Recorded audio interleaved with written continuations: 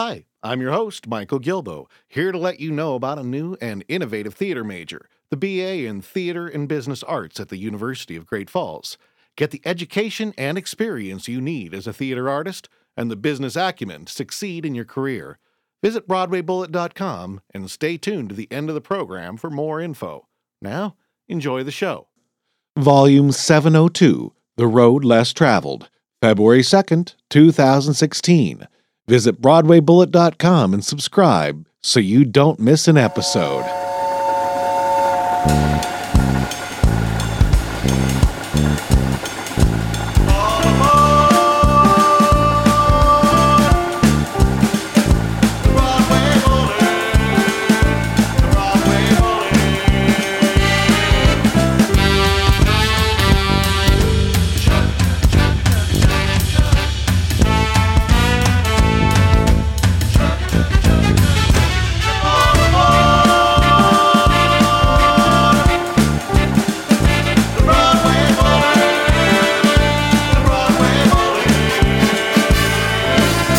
In this episode, Bobby Steggert discusses his new play, Boy, as well as shares some of his unorthodox and refreshing views on a career in acting. Director-creator Bruce Jordan discusses his uber long-running show, Sheer Madness, and why it has finally arrived in NYC. We hear some new music from composer-lyricist Zoe Sarnak, and director-choreographer-creator James Wolski talks about the long journey to NYC for the 60s dance musical Trip of Love.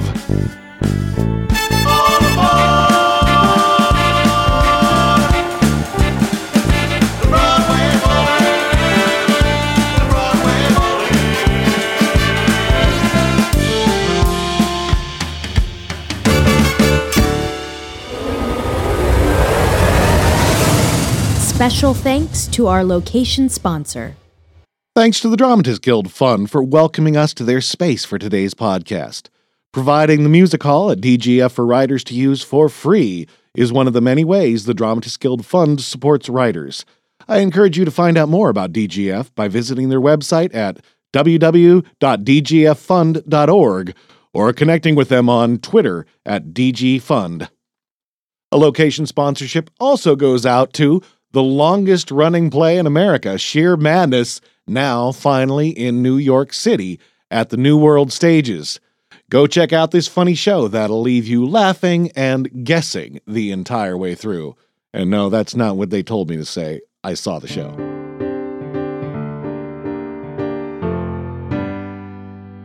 Wow, well, our season premiere, Volume 701, was by far the largest downloaded podcast show we've had since we rebooted. So thanks, everybody, for checking it out. Hope you're back again. And spread the word. Let everybody know, because no advertising is better than you guys telling your theater friends what a great way this is to find out about all aspects of theater. And I want to remind everybody that while we've got edited interviews in the main program here, magazine style, if you're interested in hearing more from anybody here in the program, we do also post all of our unedited interviews so you can hear all the great stuff. And oftentimes, what's in there is a lot of very specific industry advice for some of the people. So check that out, and let's get on with the show.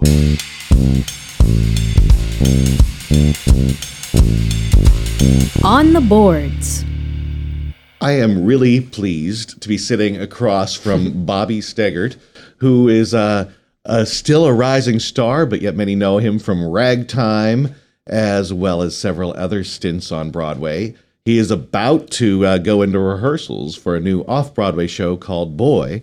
And yeah, I'm looking at him, and I look sort of like a boy, don't I? I mean, I saw pictures of you, 5-6 years ago during Ragtime, and I swear to God, you look younger now. So I want to know your diet and what you eat. I think it's all genetics. It's all genetics. Yeah. So tell us a little bit first, and then we'll go into a lot of other things. But about Boy, about the script, about why you chose this project. Like a script comes along maybe once a year for me, where I read it and I just instantly know that I must somehow be involved, regardless of the pay or the theater or any of the sort of external forces that one would choose a play from. and this is one of them. It's based on a true story. And Anna Ziegler has written this amazing fictionalized account of the true story of this young man who was raised as a girl for 15 years of his life. Yeah, I mean, crazy, right? I think I heard, was this a big news story too? It was a recently? big news story. Well, I mean, it happened in the late 70s, early 80s. Okay. And this young man, in a routine circumcision, had his penis burned off with a cauterizer by a faulty surgeon. And yeah, crazy. And so back then, the leading sex and gender researchers of the period didn't really know what the fuck they were doing. And do they now? Well, I hope a little more, right? And they encouraged this poor couple, these 18-year-old, parents, to give this baby gender reassignment surgery and raise him as a her. And for 15 years, this poor kid was raised not knowing what was wrong, but that something was deeply wrong. Back then, the idea was that nurture was kind of more a powerful force in our gender identity. Now we know it's a really major combination of nature and nurture.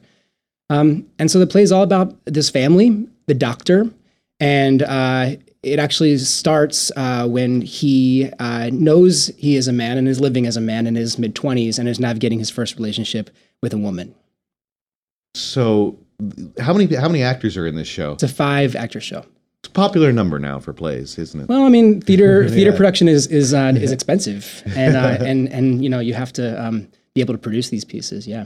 So when you look at a piece like this and you gear up, I'm just curious, as an actor, what level do you want to be at when you head into rehearsals? Like, what's your goal from now until when you start rehearsals? I usually like to really have investigated my personal, visceral, emotional connection to the character and really have made that connection strong for myself. And then I do a lot of research. So in this case, I'm reading all of the material about this person. I'm reading the book and the articles. I'm talking to a lot of people who have grown up with some sort of gender confusion. This is a very specific kind of gender confusion. This was a straight man who was being asked to be a woman. But I'm talking to a couple transgendered people I know who, though their experience was different, there's a parallel. And I'm just reading the play over and over and over again to just get as many ideas as I can so that I can start living in it quickly when we start rehearsing. How do you approach people for research like that without making them feel like, ooh, I'm putting you under a microscope and you're just really earnestly, and letting them know that I would love their information and their expertise, and that they're the expert and I'm there to learn from them. And are they pretty forthcoming, or do you have to build up a rapport? I'm sure it depends upon the person, but the people I've talked to have been really excited about this project and have been very willing to share their experiences, because I think, again, the transgendered movement especially is the big conversation we're culturally having right now. Gay is sort of old now, old news. And so it's really in the air. There are so many pieces, both on film and in the theater, that are exploring the transgendered issues. So I think it's been pretty easy to have a dialogue about it. Now this is a real person, and he's still alive, right? Unfortunately, he killed himself when he was in his did we just spoil mid-30s. No, you didn't. The play ends in his mid-20s, and really it focuses around this relationship with the woman who sort of saved him from despair, and that relationship, even in real life, was a very good one. So the play ends on a hopeful note, and unfortunately, a decade later, real life did not for him. Yeah. So who are some of the cast members you get to work with on this production? They're still in process, but the person that I know I'm playing opposite, her name is Rebecca Rittenhouse, and she came in, she flew herself in from LA. She had just finished filming a TV show called Blood and Oil, I believe it's called. And she came in, I was in the audition room for the auditions for this character. And it was just really obvious that our chemistry was right and that she was the right person to play the part. And very happily she accepted. So I'm thrilled to do the play with her. Now, how long ago did you know you were doing this? How long ago did you accept this? About 2 months ago. So back in October. is this a show where you had any input? Have you had any readings back and forth, or is the script was the script completely finished as you? Is this? I have not been part of the development of this play. This was they approached me to do the production, and I actually don't have much input. It's such a beautifully written play, and it's very soundly structured and created by Anna Ziegler. There's not much to say actually. It's one of the finest scripts I've read in a long time. So, how often was this something that was your agent on the lookout for something from you, or how did the script come across your desk at this point in your career? Right now I have a healthy mix between an auditioning life and being offered parts, and it's one of the sort of quasi luxuries of having done enough work in your community for people to ask you to continue doing it. So I think they thought of me for this role. I think the creative team, the director, and the producers and the playwright thought of me. Well, certainly there aren't a lot of people with your experience and being able to run long who look as young as you. Yeah, and they could have cast someone younger, but I think they're depending upon my particular skill set to really be able to nail this character. So in your past career, or let's back up now, kind of to the beginning. What was your first big break? Or was there a moment that you felt like, okay, things just got a little easier? Yeah, it was the Broadway production of 110 in the Shade. And I played Audra McDonald's brother in that. And it was the first big Broadway show that kind of put me on the map. It was a great character. I was really good in the part.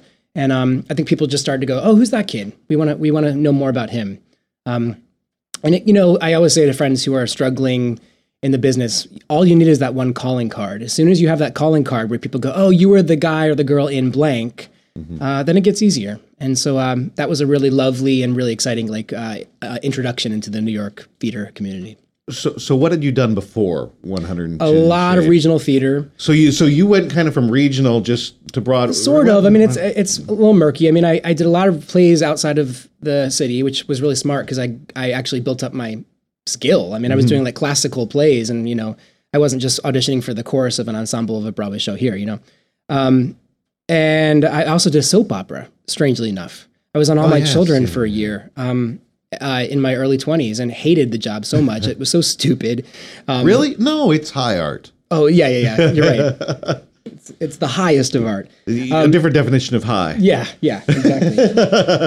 But it was a good experience. I gained some confidence. I made some money. And then wonderfully, as soon as I got kicked off the soap opera, I started getting off-Broadway plays that pay nothing, but that were really kind of prestigious and exciting. And those off-Broadway plays sort of slowly led to a Broadway career. Yeah. So it's kind of just putting one foot in front of the other, tackling what you... Yeah. And I think more than anything, accepting work because it's good work, not because it's lucrative work. That's always been my my motto, and it's served me well. I don't really care about money, and I've always trusted that it'll come somehow, and somehow it has. So... I think that's an important thing a lot of actors need to remember is some of the best opportunities... I'll say, my term for this season that I've been throwing around a lot is opportunity cost. Yeah. That they are, even because some of the gigs, I imagine, even if they do pay, it's not what you could get somewhere else. Of course not. I mean, any theater artist who's doing it for the money is clinically insane. I mean, you just can't, unless you're a Broadway star, you're not going to be making money, not real money. So how concerned are you? Like you said, you've gotten some shows in your belt, but you're not constantly running in a long-running show. Well, that would be boring. Yeah. Yeah. How long has been your longest that you've stayed in a role? I think only about 6 months. Yeah. I've certainly signed contracts for Broadway shows that would contractually run for a year, but they all closed early. You have this big shit-eating grin on your face as you say that, which is odd. Well, because compared to other actors, I love it. My nightmare actually is being in a long-running show that is not being created, that is not even being rehearsed, that is just sort of running, and open and really just a commercial, theme park ride, practically. I mean, I'm really interested in rehearsing things and building them and creating them and then sharing them for the first time with an audience. So I really have no interest in being in a long-running show. So with that in mind, how often, even now, do you have periods where like, is this gonna keep me going? Of course. All the time. Do you mean financially or financially, emotionally? God, yeah. Everything. I've closed a show in August, and my next employment, will be Boy in January. So that was, that's been a whole almost half of a year. I've been teaching acting. I'm a college professor too, and that's what keeps me creatively and financially sort of afloat. But where do you teach? At Pace University. Okay. But it kills me when I'm not in a rehearsal process, or when I'm not part of a cast, or when I'm not getting to tell a story every night, because that's what makes me feel most alive and most connected to others and to who I am. So it's not an easy life because there's very little consistency. So, given that you teach, what was your training? Did you go to? I'm assuming. I went to NYU, got an acting degree there, and then went to RADA briefly in London, the Royal Academy of Dramatic Arts, and studied classical theater there for a bit. Are you, having done that, are you an advocate for education in the arts? I think it's really, really important. I mean, a smart artist is a good artist is a smart artist. And your job as an artist is to explore what it is to be human and what's happening in the world. And if you don't know and haven't really investigated your humanity or the world around you, then how can you be an artist? I think education and learning and informing yourself is essential. For those maybe high schoolers out there listening who are investigating, wanting to major in theater and act, what do you think is important for them to look for in a program? Acting training. You can always go find a dance teacher or take dance on your own. You can always go find a voice teacher and study scores and cast albums and music on your own. It's about becoming the best actor that you can. The best Broadway performers, if we're talking about musicals, for example, are the great actors who happen to be able to sing or happen to be able to dance. It's amazing how few people can really act a song. I mean, if you can sing well and act it, you're already, even with a cut of talent in New York, you do rise. Yeah, I mean, well, they're different. They're different, and then also intrinsically the same. I mean, they're different in the sense that if you are a musician, you're using your musician's brain and you're thinking about the sound and how it comes out, and it's very technical.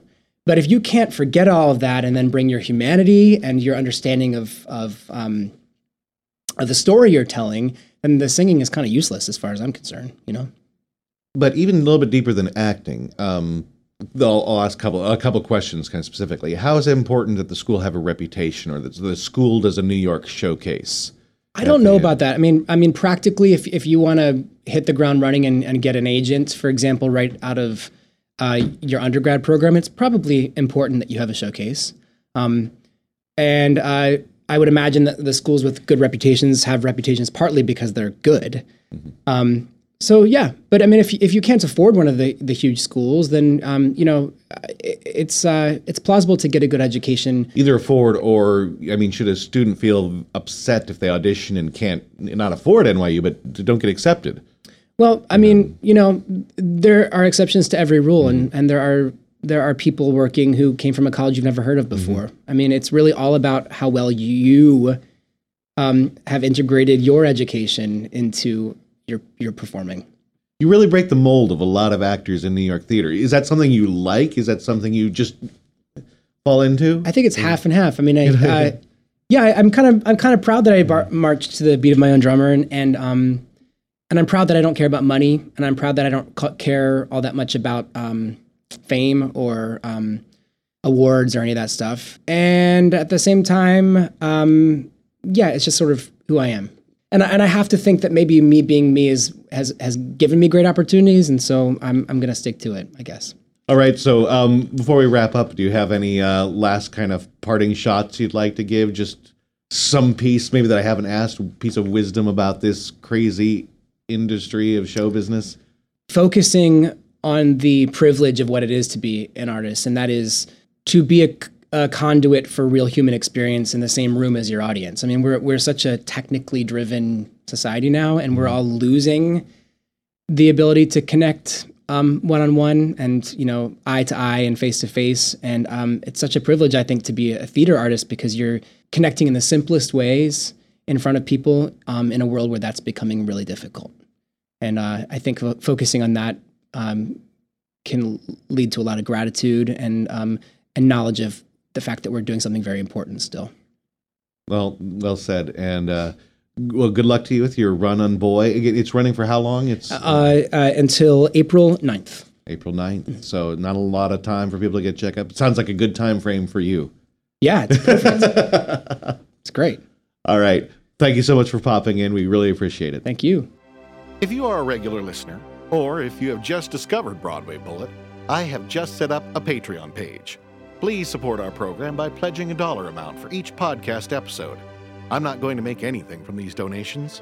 All donations will go to expenses in producing the program and providing flexible, part-time jobs to theater students for helping with the editing, follow-up, and more. Visit patreon.com/BroadwayBullet to contribute, or just click the link on our main webpage. Thanks in advance for your support in creating quality theater podcast programming.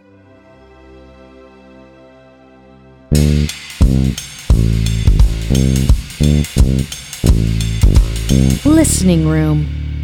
We've got some new music for you from composer-lyricist Zoe Sarnak. Her music has been featured by cutting-edge composers, New York Theater Barn, the Lilly Awards, and New York Musical Theater Festival, and in concert venues from Playwrights Horizons and New York Theater Workshop to Joe's Pub and the Highline Ballroom. This first song of hers is called Do You Feel the Pain, and it's sung by Blake Daniel and Taylor Noble from the show Painless, a story of Molly, a normal teenage girl in all aspects but one. She suffers from a rare disorder, a chronic insensitivity to pain. In short, she feels no pain. Stranger, truly, more so if you knew me. Ask me, do I feel a thing? Hardened, maybe. How to blame what made me? Baby, she can't feel a thing. Fragile in a moment dies, part of us that can't survive. Learn to survive the strain. Do you feel the pain? Honest only means the facts are lonely. Words that never mean a thing. Pointless reeling, someone tasked with dealing, you say doesn't feel a thing. Fragile in a moment dies, part of us that can't survive. Learn to survive the strain. Do you feel the pain? Used to be an ordinary girl. Ask me, Gotta treat her special. do you No one is allowed to pain? stranger. Used to be an ordinary Survive. girl. Ask me. Asking, Gotta treat her special. do you No one is feel allowed the to pain? say. Do you feel the pain? Do you feel the pain? That was Do You Feel the Pain, written by Zoe Sarnak, from the musical Painless, sung by Blake Daniel and Taylor Noble. We're going to hear another song from Zoe a little bit later on in the episode, but let's get on to our next great interview.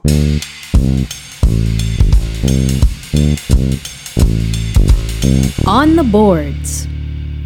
I'm sitting here with Bruce Jordan, who is the director and co-creator of Sheer Madness. Many companies running all around the country and the world. It's been from what I understand, playing in various iterations since 1979. Yes, absolutely. And he is still getting everything going, still new productions. After all this time, it's finally opened in New York City. And Bruce is here to talk to us about all the madness that is Sheer. Well, it certainly is a delight to have finally opened in New York City. I mean, we talk about it as though we've been in previews for the last 36 years. and I think that's in a way kind of true, because from every single production and every performance of Sheer Madness that you do, you learn something, you create something new, and we're grabbing all the best of those things and putting them into the New York production.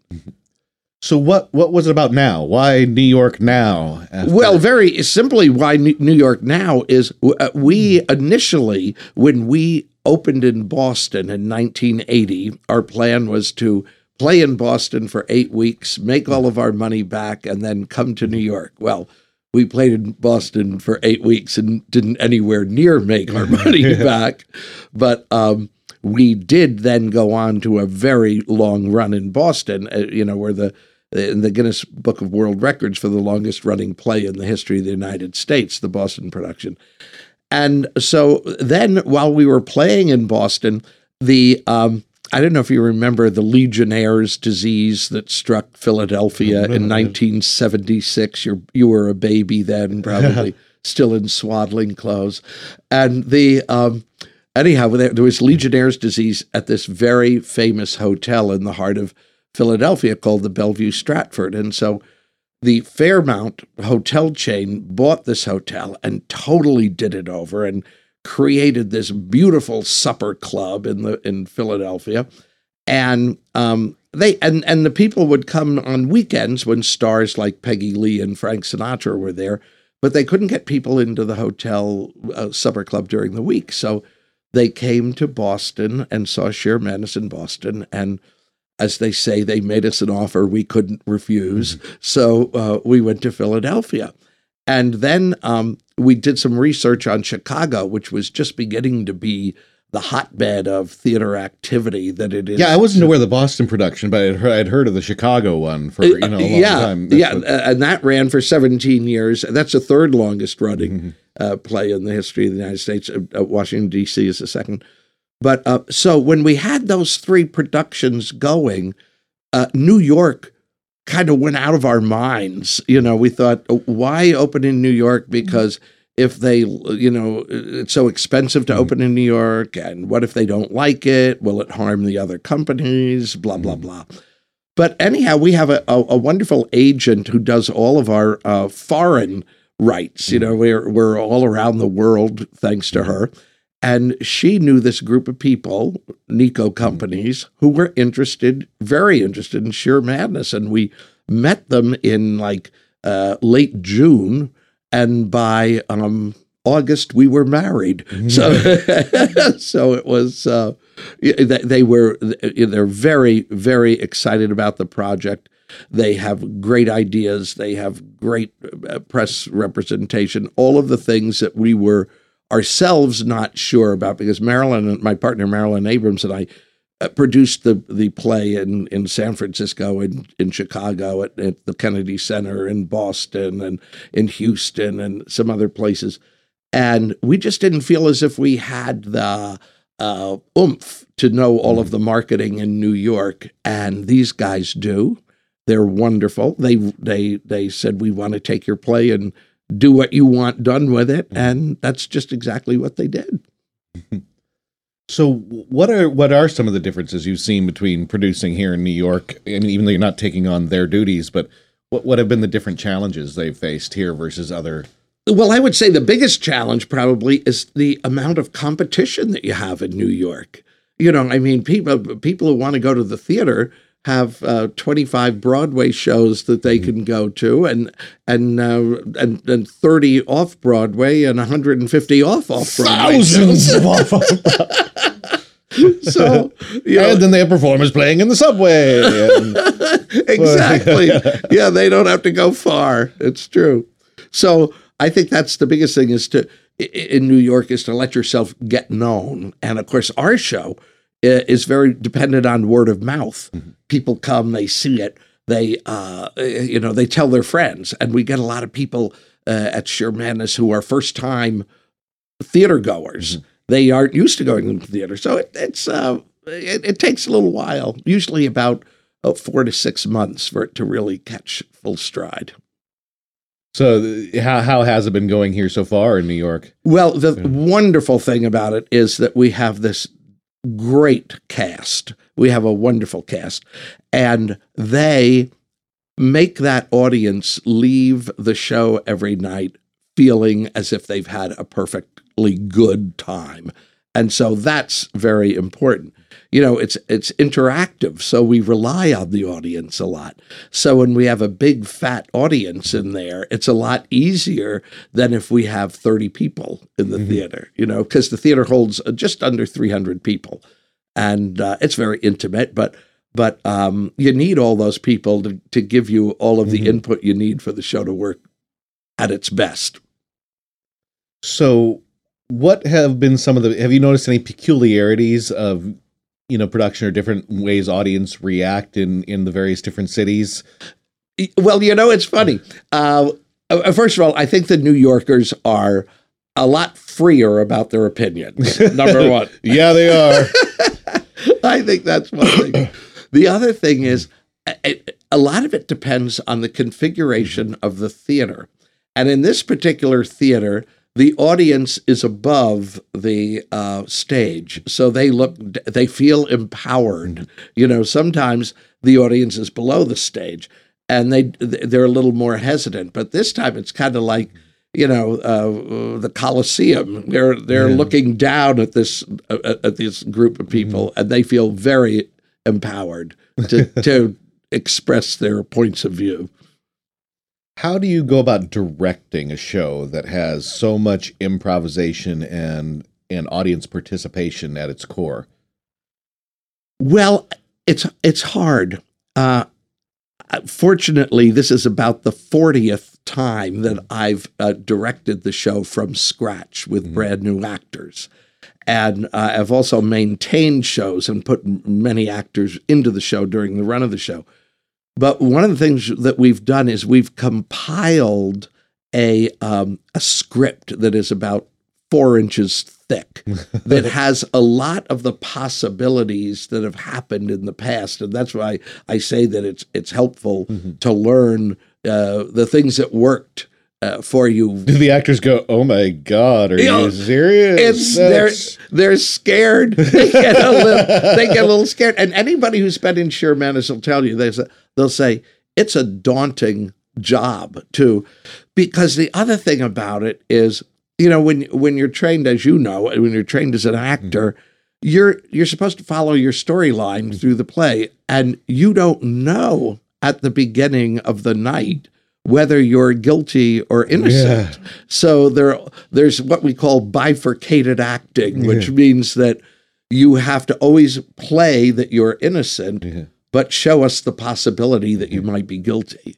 So that's a difficult kind of a stance for the actor to have, because they're not quite sure what's going to happen next. And the other thing is that most plays go in sequential order, and Sheer Madness doesn't necessarily do that.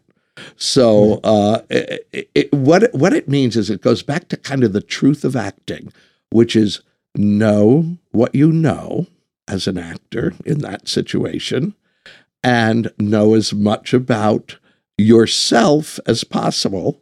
And no matter what happens with the audience, you can never get thrown. Do you have many actors who come into this over the various incarnations who haven't had a lot of improv experience? Yes. And, and that's why the script is there, because the good actors won't necessarily use all of the script. They'll improvise themselves. The actors who are not sure of it will use a lot of the hints and helps that are in the script.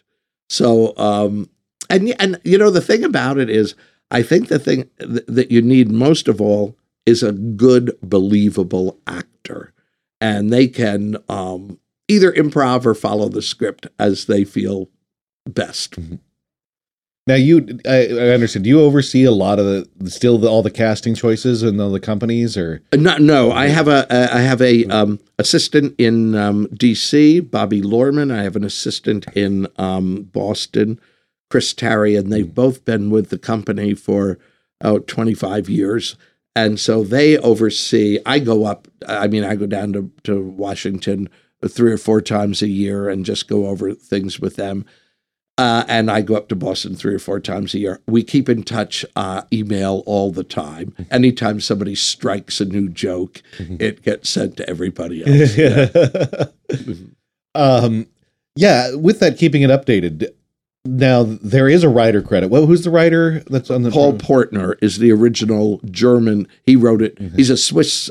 He was Swiss. He died about 20 years ago, and he wrote it in German. Originally. Oh, really? Yeah. Yeah, it's a German play.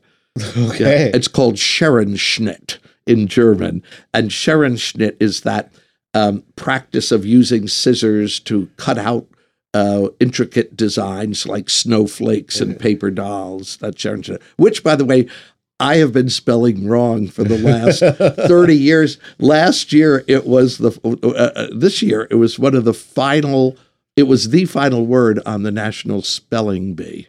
And it has an E on the end of it, SCHERANSCHNITTE. And I've been eliminating the E for 30 years. You know, Sharon shit could be a good title again with all the Facebook and... yeah. That's all I seem to get is people sharing shit. That's true. Here's the new meme. Another cat.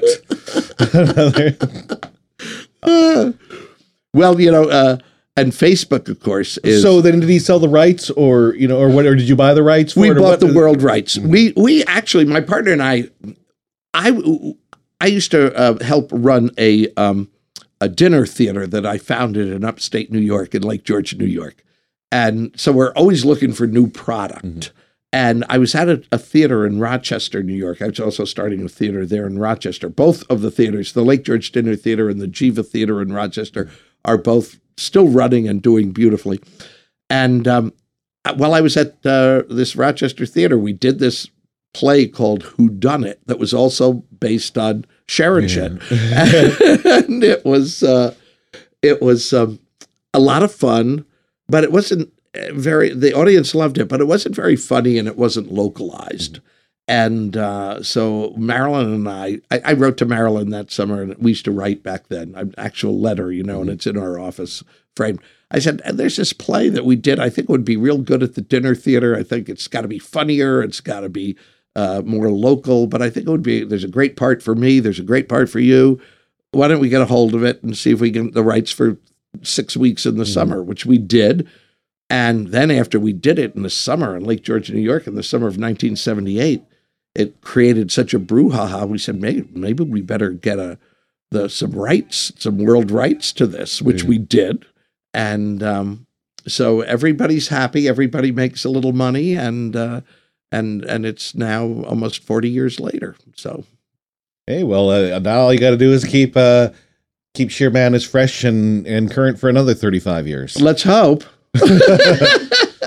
It's going to take you for another 35 years. Oh my God.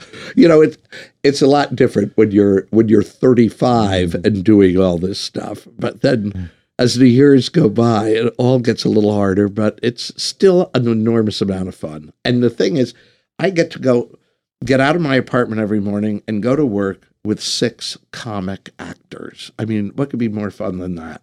Really keeps you bright and alive. All right.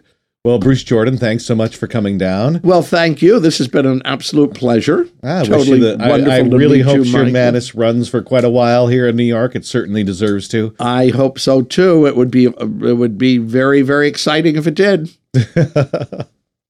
All right. Have a good day. You too.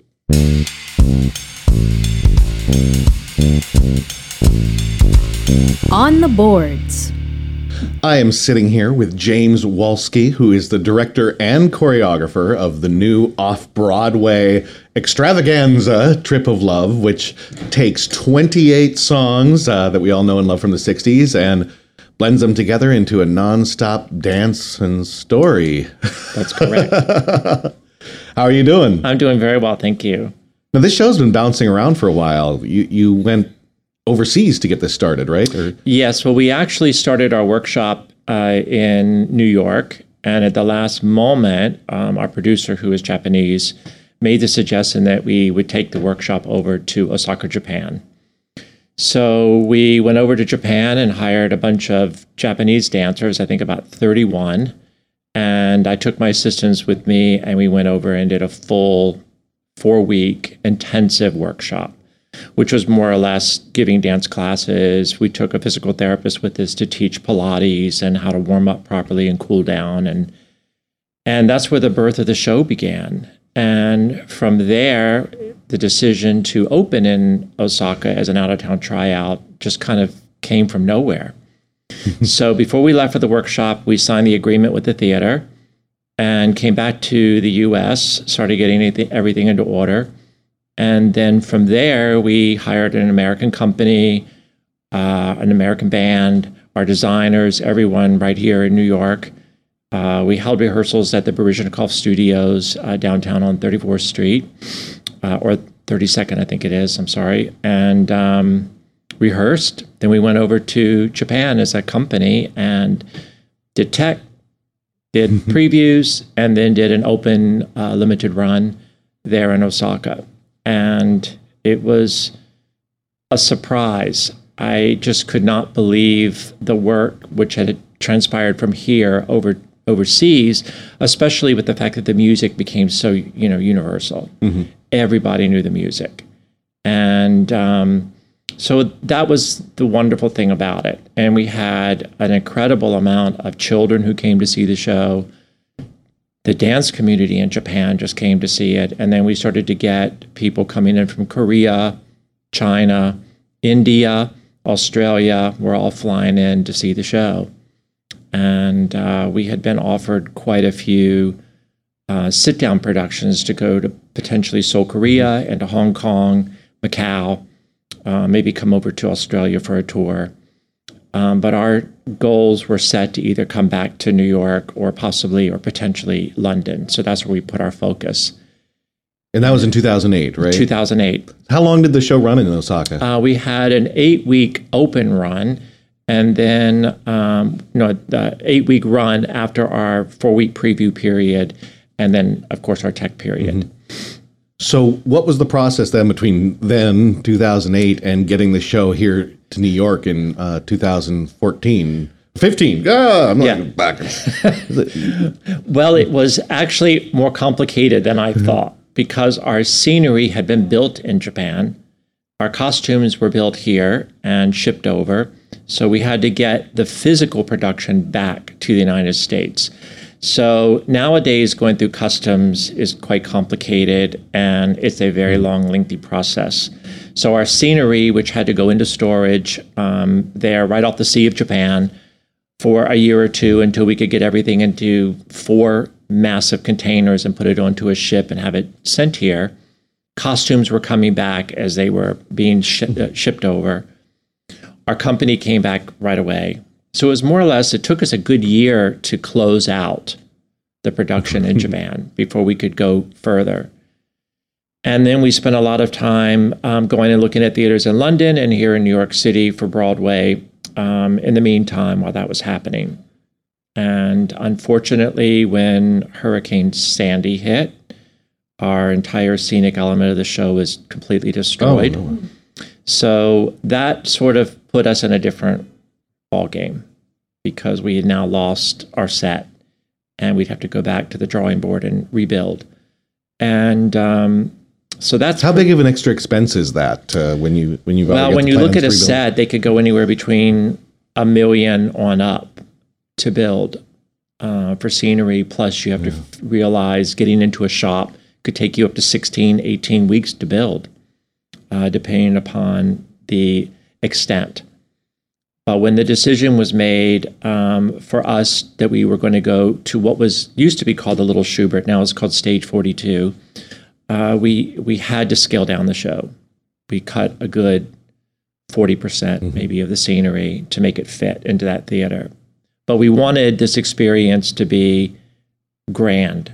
That was the most important, sort of goal of myself and the producer, that no show this big has ever played off Broadway with a cast of 23. Yeah, that's huge. A full orchestra. How big is the orchestra? We have a band of 6. Yeah. And they play multiple instruments. It's quite fascinating to go into the orchestra pit during the running of the show and watching them playing drums, going into percussion, going into the acoustic, going into this guitar or that guitar. It's really fascinating. And they're multitasking the entire show. But we kept the trueness of the sound of the show so that when you're coming in to listen to, like, In-Ni-Gadda-Da-Vida, this band sounds like Iron Butterfly. So you're reproducing the music to what the original music used to be.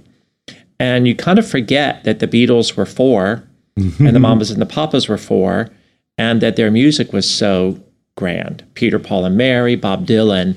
So they didn't have full orchestras that were 20, 25, 30 piece orchestras. We could do that, but we're able to replicate the music with a smaller band. So how many seats is the house in the... This is 499. Okay, so it is on the large end of an off-Broadway. Yes. And one more seat would make it a Broadway house. But we had to remove a row of seats in the front so that we could elevate the orchestra pit, because we wanted to open the sound into the theater. That was what was very, very important. And to know that we had a live orchestra. It was not tape music by any means, that this was part of the theater going experience. And plus we had to move some seats for our sound system. And we installed surround sound inside the entire theater. So like you're wearing headsets now, we wanted the audience to feel as if they're hearing the music the same way as they did in the 60s. So now directing and choreographing on such a big scale, 28 numbers.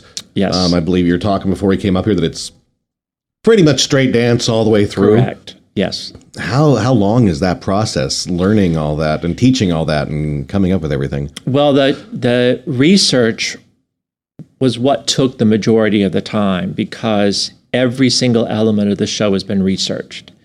There's not a dance step in the show that is not from, everything is from that decade. So I did a lot of research for the early 60 to 63 dance styles, the proper ways to do the twist and the boogaloo and the jerk and the frug and the monkey and all of those dances, so that we were creating them and executing them as they were actually done during that day. A lot of research was done for television dancing, the style of dance from Shindig and Hullabaloo and the girl groups, which were iconic in that decade. They did not dance, but they did a lot of what we called armography, which was very stylistic to each group, whether it was Martha Reeves and the Vandellas, the Supremes, the Ronettes, Ike and Tina Turner and her group. Any of them, they had a very specific movement. And so what I did was I researched all of their movement, and then I created dance to it. It was sort of in the number called Nowhere to Run, is where I pay tribute to all of the famous girl groups of that decade. And then we do the Girl from Ipanema, which is ballroom dancing, which was very traditional dancing of the 60s, when the cha-cha and the samba and the bossa nova and all were becoming very popular dances. When all the Arthur Murray and the Fred Astaire dance schools opened, and Marge Champion was publishing dance books in those days, Edie Gourmet, and all of them were doing songs about Blame It on the Bossa Nova and the Cha-Cha and the Girl from Ipanema and the Samba. So it became a very important style. So that number is all based on that iconic style of those days. And then we do dance in Act 2, which I pay tribute to Candy Johnson, who was known as the shimmy girl of the 60s. I'm sure you've seen the white little short fringe skirt dresses that this woman used to wear, and she shimmied like crazy to make the fringe just go everywhere. So the shimmy became a very, very popular dance in the 60s. And then we went right up into the kind of the dance style, the hippie styles that were done at Woodstock and at the Janis Joplin concerts and that kind of movement and style. So a tremendous amount of research and dance went into the show. And so when I started teaching it, we basically had workshops every morning so that we would learn how to properly do the twist, how we would do the frug and the boogaloo and the swim and the pony and all of these dances so that the cast learned the vocabulary. So when I said, this is the Dracula and the Frankenstein, they knew exactly what we were talking about. They knew how to execute it, so it sort of helped the process of teaching. But I had to go into a studio for weeks and weeks and weeks to put the music and with the dance with the music. And it took me a long time. But I wanted to stay true to that era. And now there's a story that follows through this as well. Yes, right? it's a story of a young girl who is an audience member. She's a plant, and she comes late once the show has started. And we have 4 men who are on stage, we call the chessmen, based off of Alice in Wonderland, who come out and retrieve her and bring her onto the stage. And we bring her into this strange world. We tempt her with magic mushrooms. And she takes this mushroom, and it puts her into a dream state. So it's her dream that she's seeing where she's transported back to the 60s as a young girl. So it's a very simple story of a young girl who's looking for love and the perfect life. But as she goes along, she meets the love of her life. They marry. He's politically motivated. And he ends up being killed in a rally, and that's what wakes her up from her dream. And she realizes she's back where she began.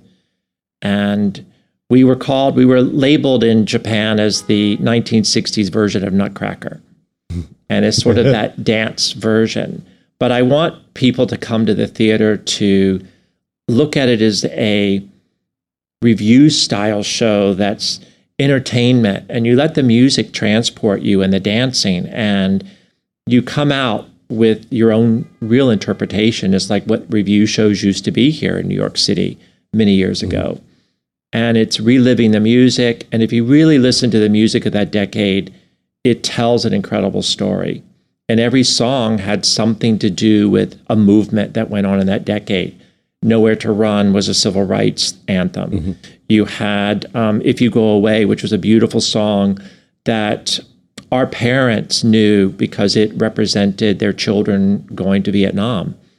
And of course, you had the political protest songs, Where Have All the Flowers Gone, Blowing in the Wind.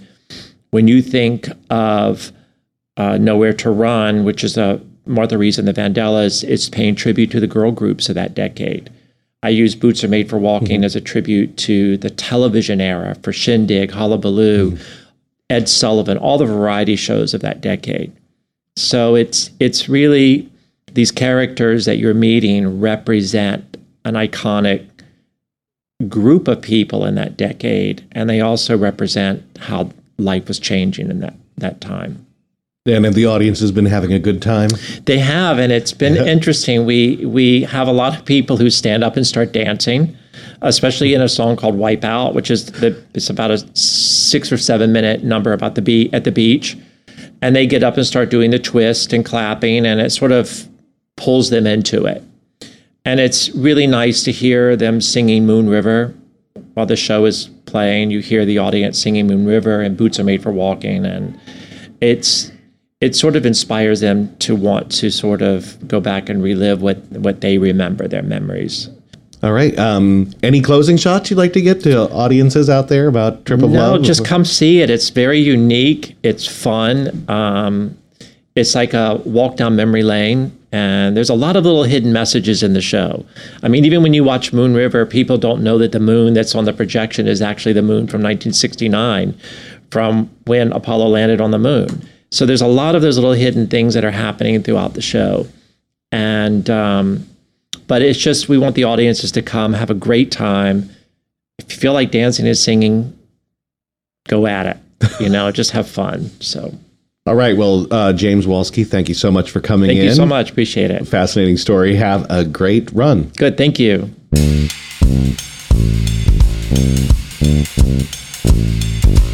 Listening Room. As promised, we've got another song from you from Zoe Sarnak. But I do want to remind you, if you are a composer out there or you have a friend who's into theater and cabaret composing and you'd like to be featured, send me a link to your tracks at BroadwayBulletNYC@gmail.com. I do listen to them, and I've featured a good percentage of who's sent stuff in. So, one more song here from Zoe. This is in a more folky style. The song is called Mother's Mother, and it's performed by Taylor Noble about helping a parent through losing a parent. Rest your head, don't look up at the fire. You might feel more warmth than what you see with your eyes. The storm has passed, but day won't break. And you had the most beautiful mother. You had the most beautiful mother. You had the most beautiful mother. One day we'll cross the sea of black and white gray. You've been adrift on. I will keep you company. Day by day we'll move along.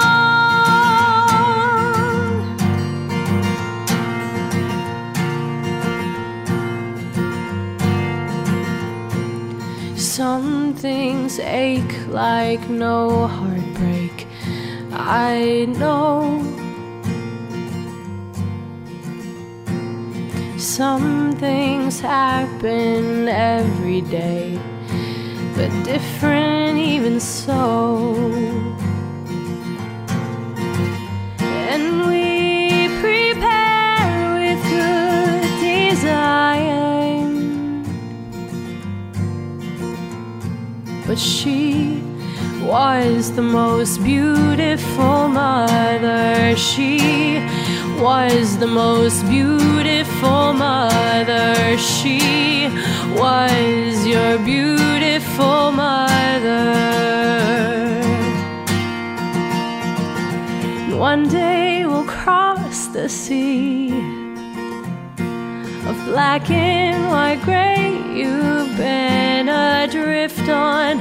I will keep you company. Day by day we'll move along.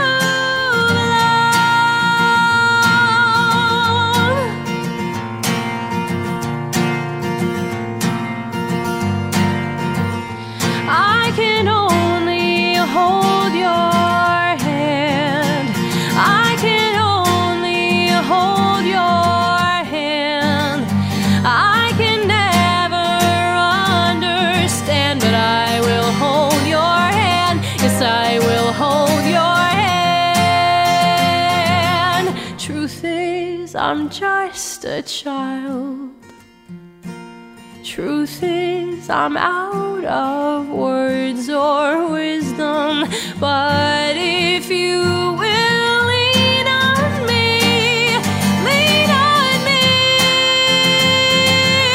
You are the most beautiful mother. You are the most beautiful mother. You are the most beautiful mother. Day by day we'll move along. We'll move along. That was Mother's Mother, performed by Taylor Noble, written by Zoe Sarnak. And if you are interested in finding out more about the wonderful composer-lyricist Zoe Sarnak, you can visit her website at www.zoesarnak.com. That's ZOESARNAK.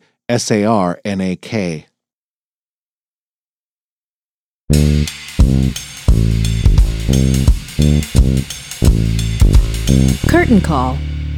Well, that wraps up this episode. Again, please tell your theater-loving friends. If you're a theater student, tell the people that you go to school with. If you're a theater teacher, tell your students and your colleagues. Get the word out. I really like to give a little bit of something for everybody in this show. Our next episode is going to be February 16th. Remember, we're the first and third Tuesday of the month, and we got some great stuff for you. We got Andrew Lippa with the Dramatists Guild Fund to talk about all their great services and why they exist. We've got Megan McGinnis, the star of Daddy Longlegs, and what a powerhouse performance that is if you have gotten a chance to see it or see the streaming version. And we've got composer Danny Ashkenazi to talk about the creation of his long and development work, Speak Easy. And we're going to feature some new work for some new composers again. If you got some works you'd like to get to us, BroadwayBulletNYC@gmail.com. Thanks for tuning in. Again, this is Michael Gilbo. I'm your host and also the producer. Our associate producer for this season was the wonderfully helpful Ronnie Jones. And once more, I'd like to give a very special thanks to our location sponsors for this season, which were the Dramatists Guild Fund. Wonderful place and a great resource. Take advantage of it, and you're going to find out more about it next week. And also Sheer Madness for lending us their rehearsal space. And check out the show. It really is very, very funny. All right, so see everybody back here on February 16th. So, a little more about our brand new theater and business arts major. I know what most theater programs are like, and I've talked to thousands of artists. All of this told me that a new style of theater major was needed. Theater majors can get a pretty good arts education just about anywhere, but most programs do very little to prepare actors, directors, playwrights, technicians, producers, etc., to manage their careers. When you go into the arts, you are your own business, and you need to manage that to strategically plan for your career to grow. If you've listened to many of these interviews, you know you need to be self-starters to create your own opportunities. I'm going to make sure you are ready for that world. You'll get a ton of opportunities as an undergraduate. Actors will act, even as freshmen. Designers will design shows right away. Playwrights will see their shows mounted. Directors will direct. Producers will handle shows from inception to execution. Outstanding guest artists will conduct workshops, and outstanding students will even work on this podcast and travel to New York with me for interview weeks. And if that isn't enough, we've got an amazing program that will pay all or part of your student loan payments, even private loans if you are earning less than $40,000 6 months after graduation. That is an invaluable option that lets you pursue your passion in theater with less financial pressure. If interested, and I hope you are, go to BroadwayBullet.com. I'd love to help you launch your career.